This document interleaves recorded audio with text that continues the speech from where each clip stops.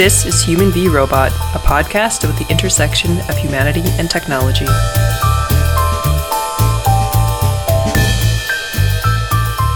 Welcome to Human v Robot. I'm Andy Vanny, and I'm here with my sister Heather. Heather, how are you doing? Doing good. Good. It's good to be back. We just got some snow this first snow of the year today here. But I'm hoping the weather doesn't. We're not fully socked into winter, but yeah, it's feeling like winter is finally here. Yeah, it is beautiful in Saskatchewan, I have to say, for once, because the tables will turn. I know they will. So yeah. I'm just putting it out there in the world right now that at this time of the year in Saskatchewan, it's beautiful. Yeah, that's awesome.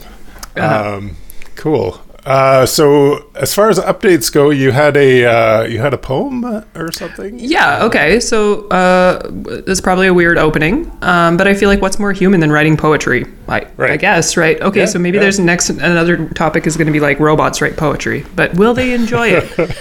Right. Okay. So I felt like last week I was kind of like.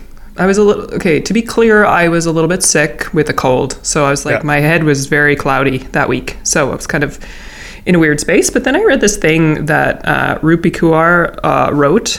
She's a Canadian poet. And I was like, that was like what I meant.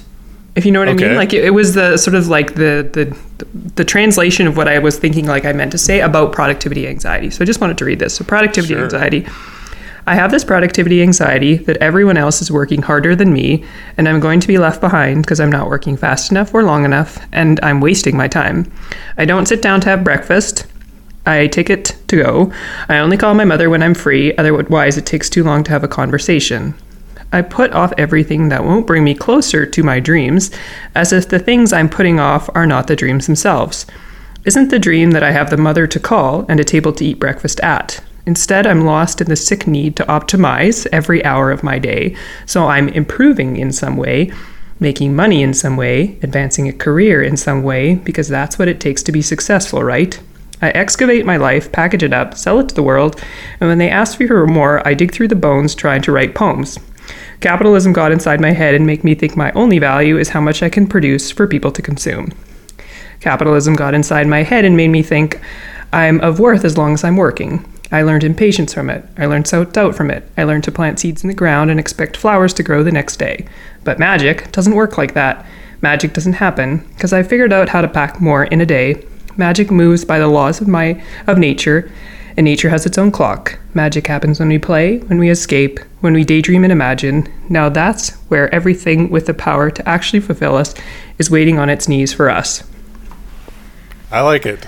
I mean, it was a little long. Sorry, I should have told you it was like I especially three Instagram swipes. I was like mentally bookmarking the one line, dig through the bones and try to write poems. Yeah. That's a great line.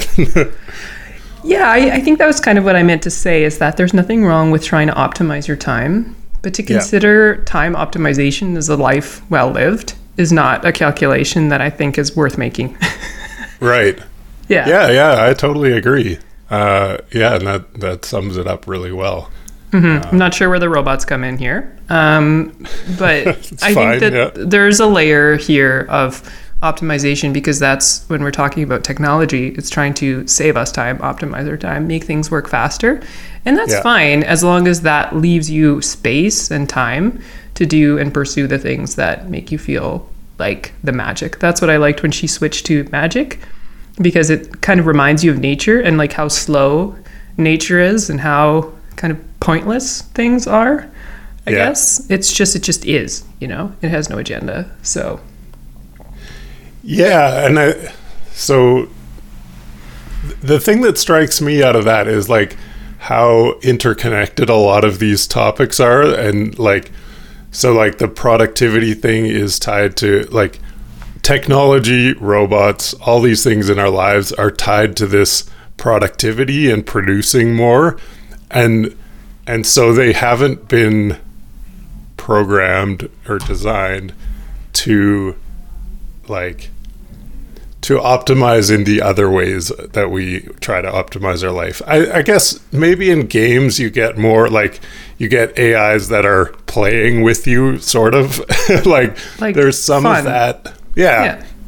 And just like fun and exploration and just being. A lot of times, like I think we maybe can get distracted by work robots or work AI that's trying to make us more productive, and I think it's all connected. I don't know where I'm going with that, but I think that's all I have.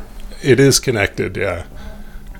I think so too. Just also, hey, maybe if anyone's out there thinking of what tech startup they can make, like somebody should think about making things that just make our lives more easygoing and enjoyable and fun, and just like something that focuses on just experience of being, instead of the doing, because that's where a lot of stuff seems to be happening right now. And maybe I'm just having a limited view of this, but that's what I see.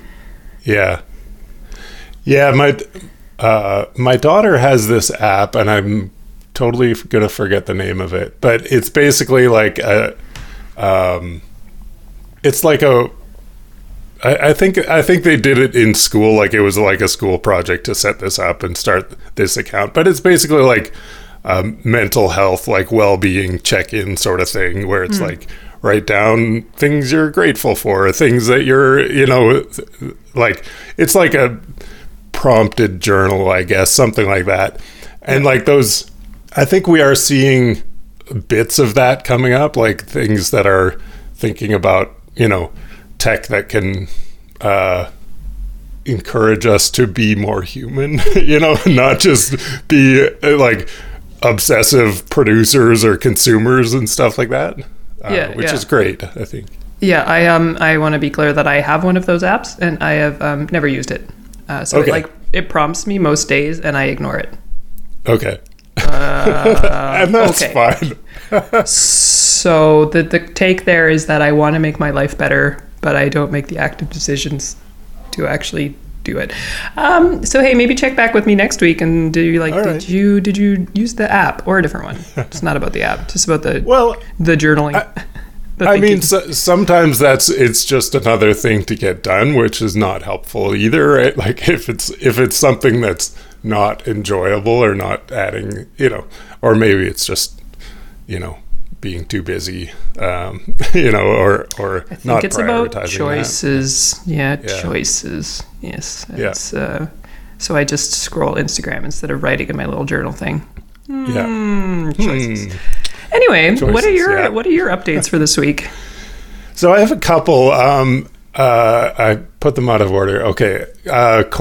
So I think I mentioned a few episodes back, Cortex had talked about AI art generators and stuff like that, and they were freaking out a little bit. Well, so they release a podcast every month or so. Like they're on a slower schedule than we are, and so this latest one that came out, they went basically. Both of them are completely freaking out about AI art generators and stuff, and it's like all of the uncertainty almost turned into panic, I feel like, and some of it definitely justified and some really good points, I think, but also I feel like this comes up in a few different ways, but I feel like the first time you encounter something, or like your first impression, is often not very good because it's not like not real well considered sometimes. And in this case, like one thing I thought is they had mentioned like chess playing robots. It's like, like that was one of these milestones sort of when AI got better at humans than chess. It's like but the thing I thought like that when they Deep didn't bring Blue up beat Gary Kasparov. The thing I thought that they didn't bring up is like, well, like when that day came, did humans just stop playing chess? They did not. Like they did not, because it's not like it's just because a robot or an AI can do this thing doesn't mean we should stop. where it gets dicey is where that's your livelihood, right? Like if that's if it's directly doing your job, then yeah, it's a different thing. Obviously, you'll stop doing it if it can be done more efficiently. But people, like, what is the appetite for? I have no concept of what people enjoy watching chess. But like people play chess now and compete with each other. They still do that. I don't know to what extent people are playing against robots or if that's exciting or interesting to watch. Yeah. Anyway. Well, like my thinking on it is it's not interesting to watch as a challenge, but it's like something you might integrate. Like say you're practicing chess, you might, you can't find a worthy opponent to practice against all the time. So maybe you'll use an AI to practice your skills against, right? Or you could use the AI to train in a certain style of a certain person, because it can come up with its own sort of iterations given so if you gave it some machine learning task where it was like, okay, this is how this person plays, and this is sort of like typical. So they could come up with a really sophisticated model. And so they're playing plays that you haven't seen before, but would be characteristic of that other person. Right.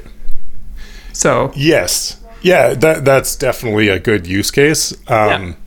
So the reason they used "make marionettes of us all" as in the title is because one of the examples they brought up was this AI that basically generated a podcast. It generated Joe Rogan interviewing Steve Jobs, and very believable.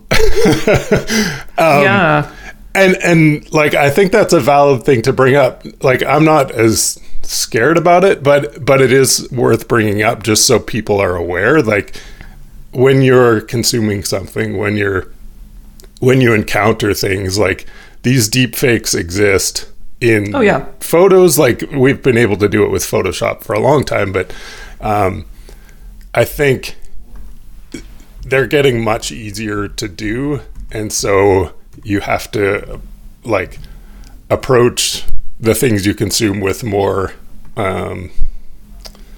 just be more careful about, like, make sure, like they say there was somebody had suggested, like, always make sure that what you're reading is produced by a human, which seems ridiculous like 5-10 years ago, but now it's definitely good advice, If you want to listen to something created by a human, just be aware that what you're hearing might not be created by a human.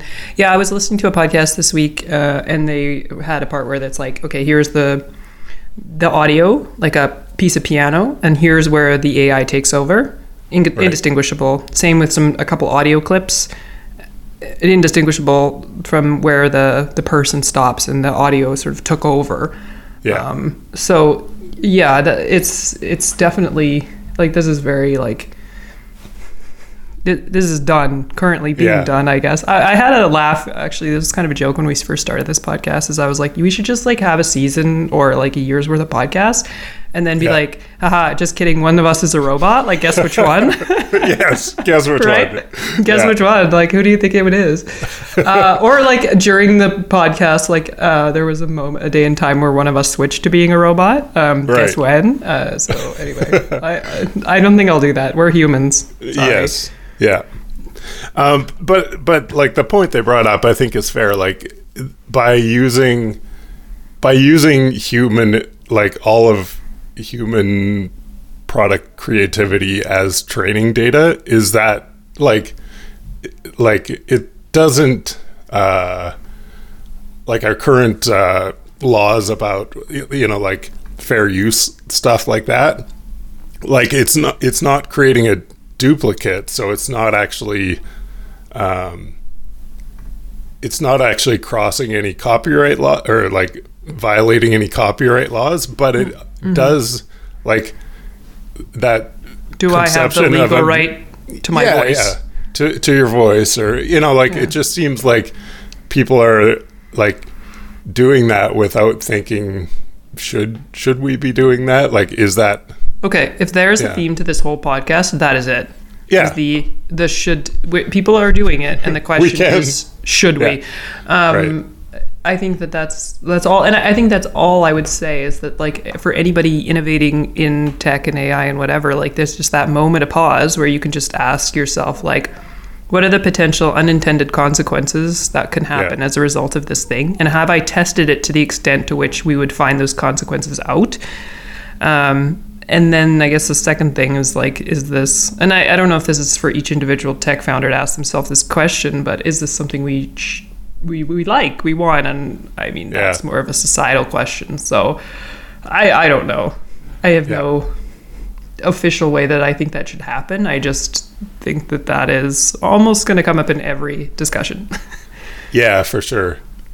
Okay, one other quick update. I'll keep this quick because we want to get into our main one. But I watched a very interesting talk by Michael Levin, who is kind of involved in biology, like somewhere between biology and AI, and like, and it was a little mind blowing, like, because I'm not super familiar with biology and like how some of that works, but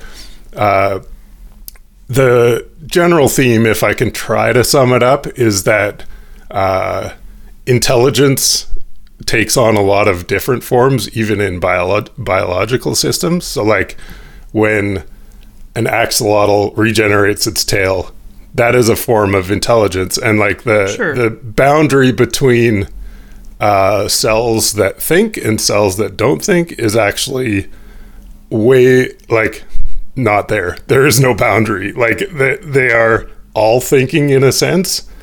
Yeah. Where like the brain is specialized to only think, maybe, or whatever that, you know, distinction is, but there's actually like many different levels of thinking, and just kind of the way, like, you'd have to watch the whole thing to like, well, and I have to watch it again to actually digest some of it. But like, basically it was like, there's different tiers of thought, and there's like not a firm boundary in between them, in a sense. Yeah, I think what you're describing is just all forms of learning. So there's like the biological learning, or the learning that's involved in regenerating legs or whatever. There's learning that the brain happens to do, which is like the little, you know, the biology 101 stuff, or 110, whatever anyone took, with the little dendrites and the axons and the action potentials and the little chemicals being released and whatever. I'm reading, I probably will have something to add to this like later on, but I'm reading right now 1,000 Brains by Jeff Hawkins, which is a new theory of intelligence, which basically describes intelligence, like it describes the brain and how a model of how it works in a way that is different than I've heard of before. And I studied psychology as part of my undergrad. It's basically like, also reiterating, we don't really know much about how the brain works, but it's sort of like a layers upon layers of like adaptation and learning. That parts become specialized when they're connected to certain parts, like eyes and ears and stuff like that. But anyway, it gets sort of differentiated based on specific types of use, but the basic underlying structure is like always the same, I guess, and that equates to intelligence, I guess. Right. Anyway, I'm only about a quarter done, so I'll report back.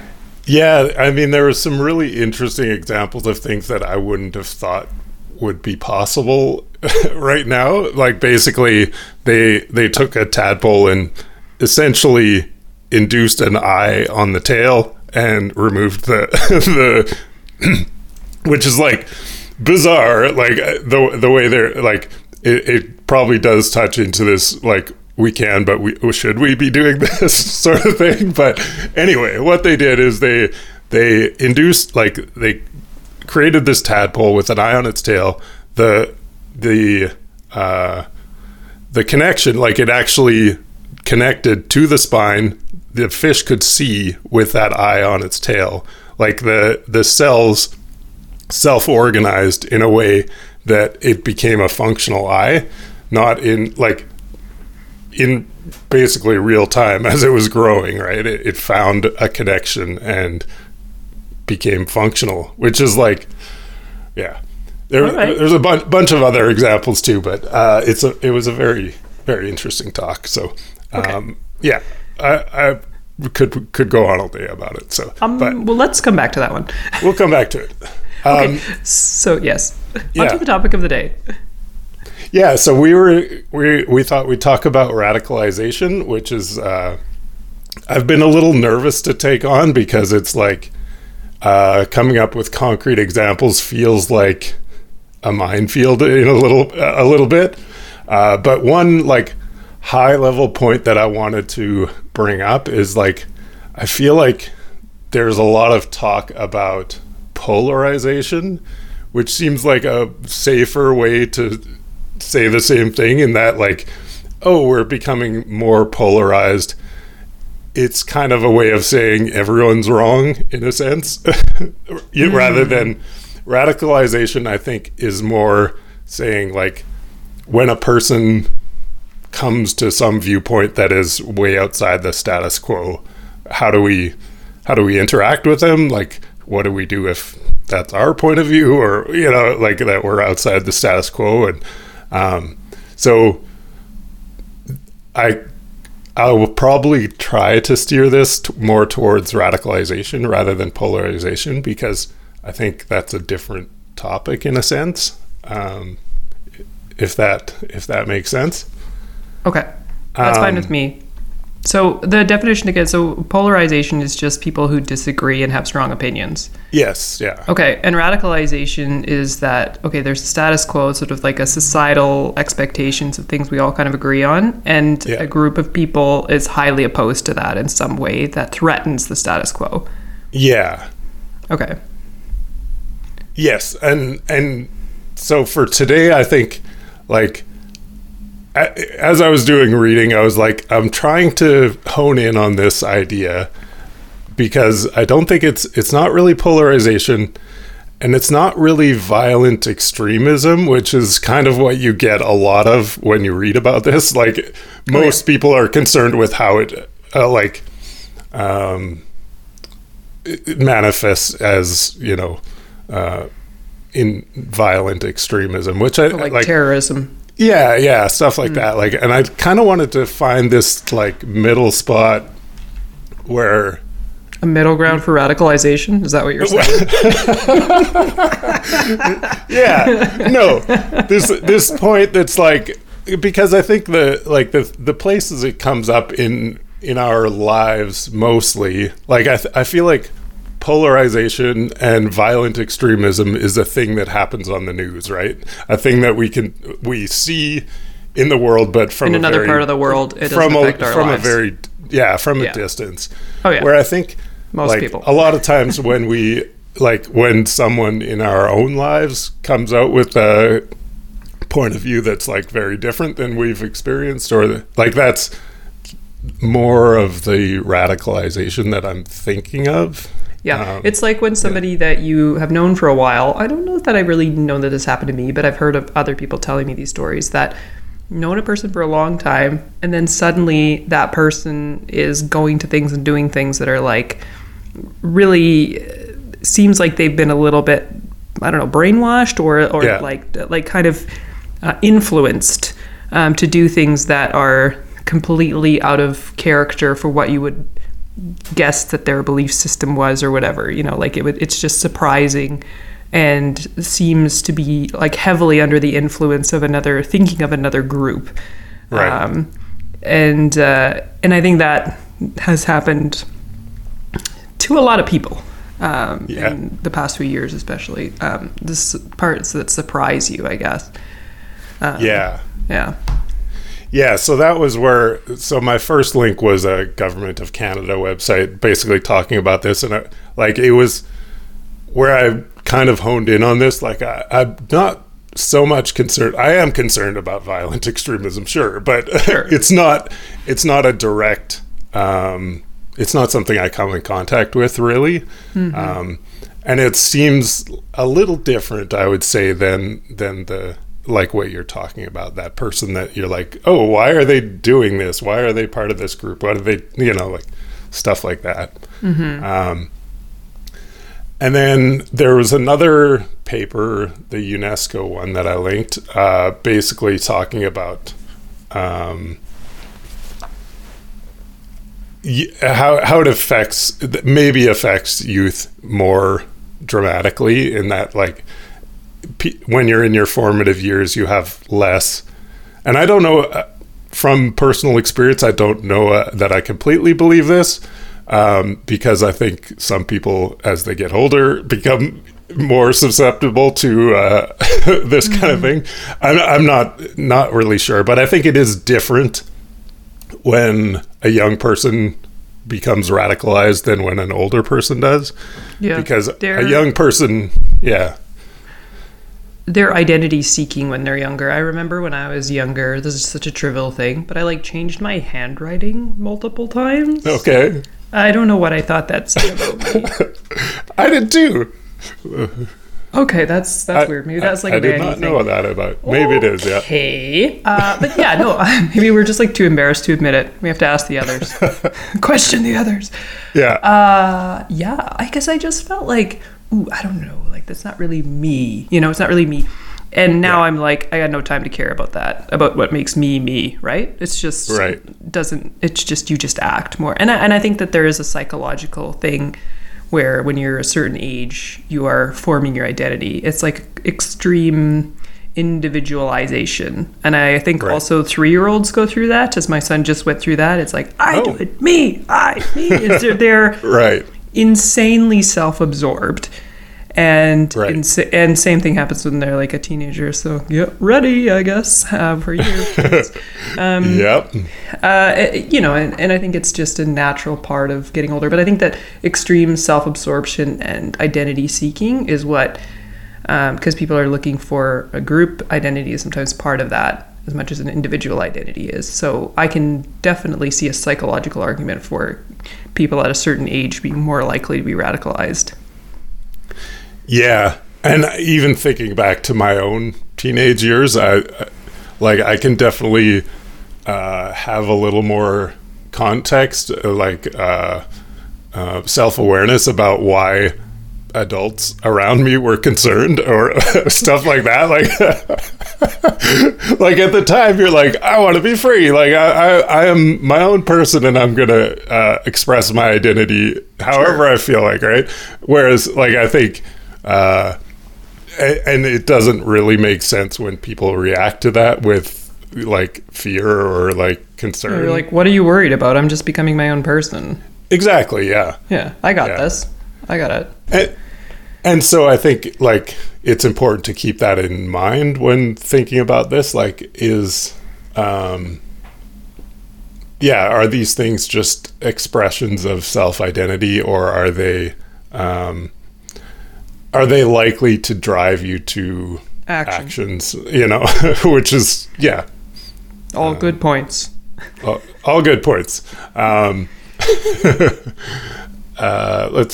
Just looking at mine is the next kind of article, and I became kind of like low-key obsessed to determine some kind of correlation or causation between the internet and radicalization. Yes.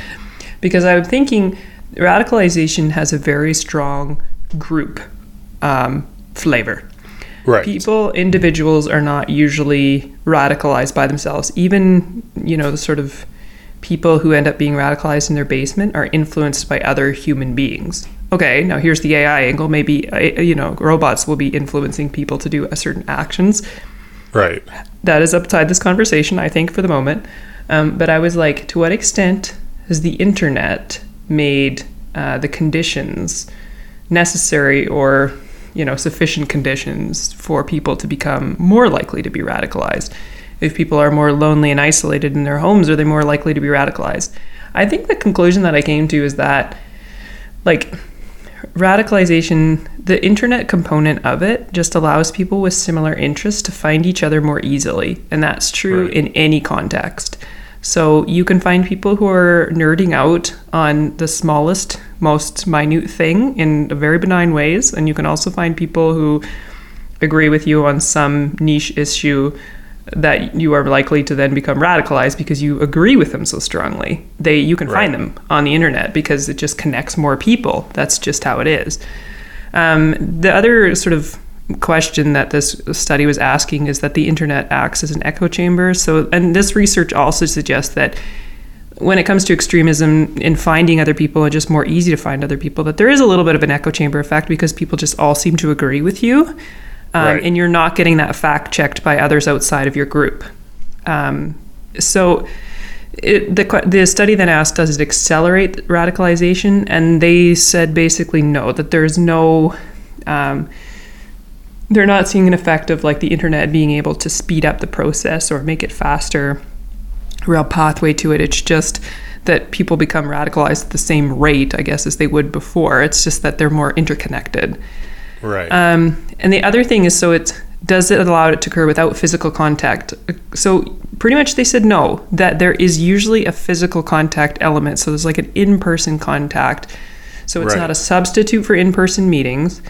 In-person meeting happened after you meet people online, and then you show up to the in-person meetings, and then that's sort of like stayed phase 2 or whatever of your I don't know, there's probably someone's come up with real phases. So and does it increase opportunities for self-radicalization? So to, like, I wanna be making a statement about me, and it said basically, no, that's not what they said either. So really all I'm seeing here is like what I think about the internet and radicalization from this is that there's just an effect where people are just more likely to find niche stuff that they're interested in. And that includes vulnerable people, people who indicate certain things about themselves in certain ways, that there's like sort of this massive sets of data out there, and then people can like actually find those people. So there's definitely an opportunity to find people who would be radicalized, and then to influence them because you can be connected with anyone, anywhere, anytime. But then there's usually always a component of going offline, even with this. So it's not just all happening online. Okay, that's where I'm going to stop with that one. Yeah, so a couple things there. Like, I think the in-person thing is important for bringing people to action. Like, I think often, like, when we think of radicalization on the internet, often it is just trolls, like people saying, like, spouting crazy opinions without actually taking any action on that. And I think that's different than when you have a group organizing and getting it together in person. That's probably more likely to have some goal of action, right? Like to actually stick by, like, these are more deeply held beliefs probably than the person making random comments on a video or on a whatever, like so yes, I think that's an important distinction, but I also think like is this so I'm trying to figure out whether this is a different phenomenon or the same phenomenon as just the idea that you find people with similar interests and associate with them, like spend time. Like, is that because I feel like if you call something radicalization, it's not just like some niche nerd corner of the internet where you're all geeking out about the same thing. It's more of a thing that, like, more of a social phenomenon that is likely to affect your life. But maybe that's not a good distinction either, because like, those groups maybe affect your life as well. Like, going to Comic-Con, is that a radicalization? Right? Like, depends on who you ask. You're associating with people that are like, out of the mainstream, and almost any kind of like fan group or whatever is like, is there a difference? Like, do we just label it radicalization when it's something that is likely to have negative social effects in the world? Okay, so here's a layer that may or may not help. So I was thinking about the motivation for seeking out things, because seeking out a group where then you go to Comic-Con together is a kind of behavior that is going to stem out of a desire to connect with other human beings and be seen and understood and valued and part of a community. This is a human thing that everyone needs, right, and everyone has the right to. Seeking out a community online that then is a radical community is based on, I'm going to say this, is based on anger, which is probably based on fear. Right. There's a motivation to I think the motivation is that you are under threat and you must upend the status quo to eliminate the threat. Right. Is that a fair assumption, you think? So that there is an existential sort of crisis of self going on in order to be radicalized. So you're not seeking out belonging, like the kid who goes to Comic-Con. Right.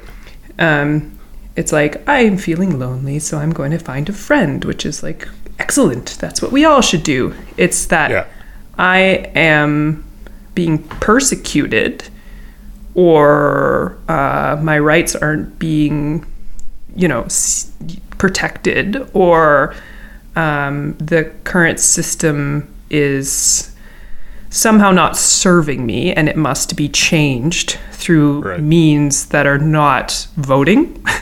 Yeah. And so that's coming out of a very different, so your physical makeup of your body and your emotional state when entering into it is different. Right. Yeah, I agree. I think there is an important part of it that is motivated by like you said, anger and fear, and the makeup of those groups is likely very different in that they're uniting around one person that has a proposed solution, a person that's hijacking that fear or whatever, and and taking ownership of that, saying like, I'm leading this group. I alone can fix it. Yes, yeah. Sorry for that reference. It felt right. Now it feels wrong.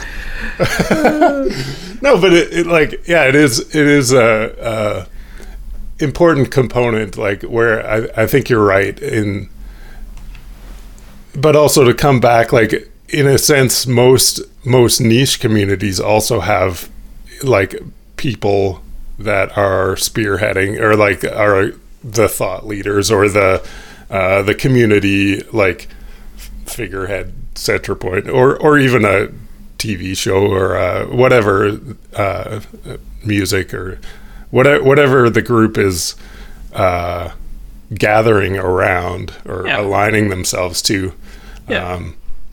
But I think the motivation of the leader and the individuals is probably a significant factor in that. Well, sure, because there's going to be like the famous people in all those equations, like the right. But it's what they're proposing, I guess. Right. It's the problem. Yeah.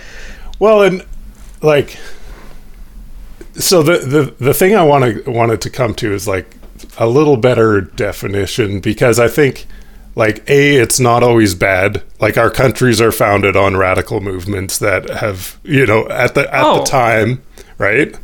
And I think saying we won't accept anything but the status quo is nuts. Like we should not accept that. Because it's like, if radicalized groups are ones that operate outside of the status quo, good. Because some groups need to challenge the status quo and society needs to evolve, I think. Yeah. Like feminism. So, absolutely. Yeah. I totally agree.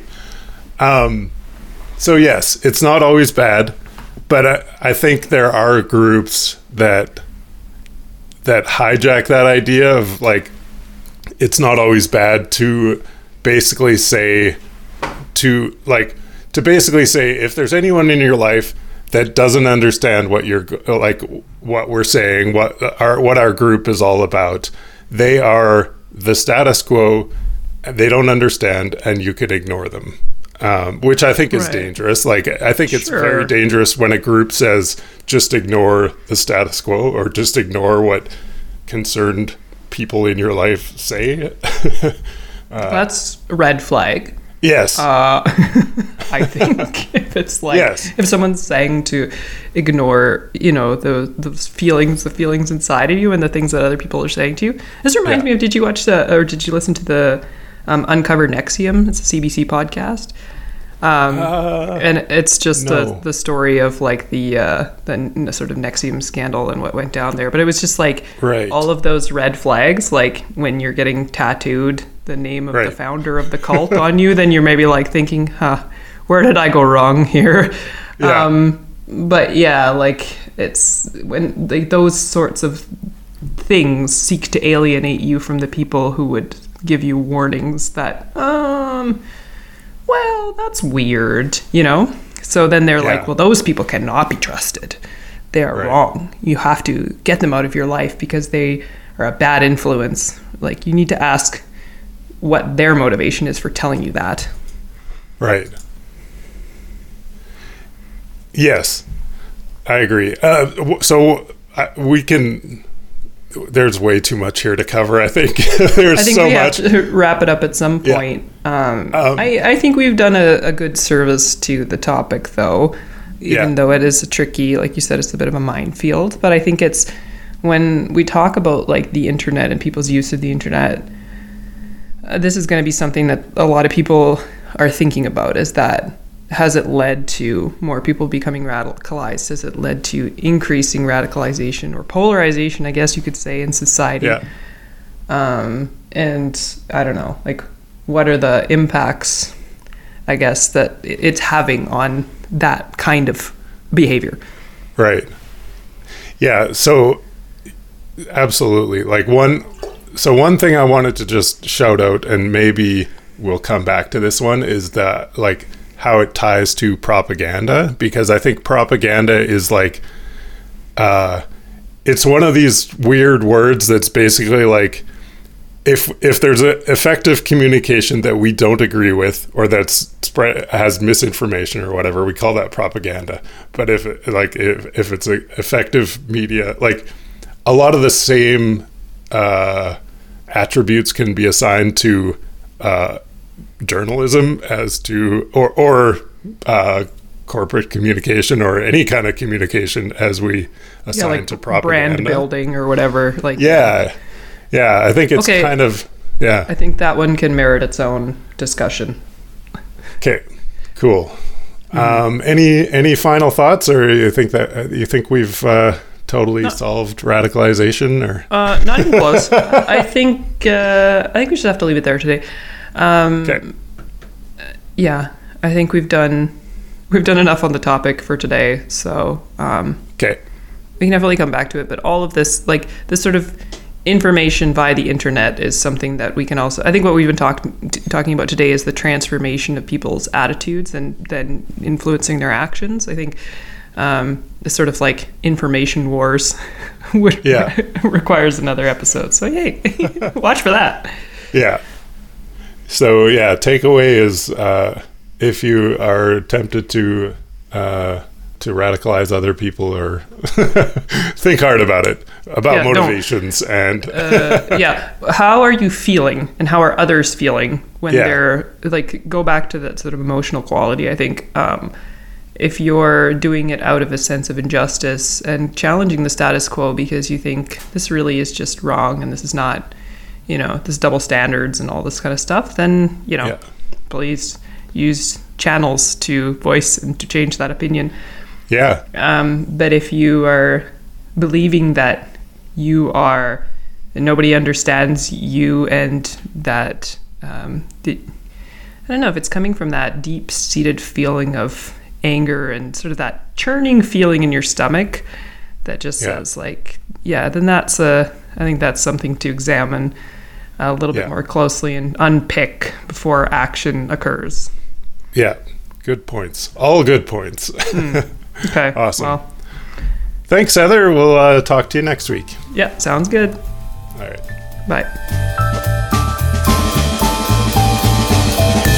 Thank you for listening. To hear all our episodes, search for Human v Robot wherever you find your podcasts.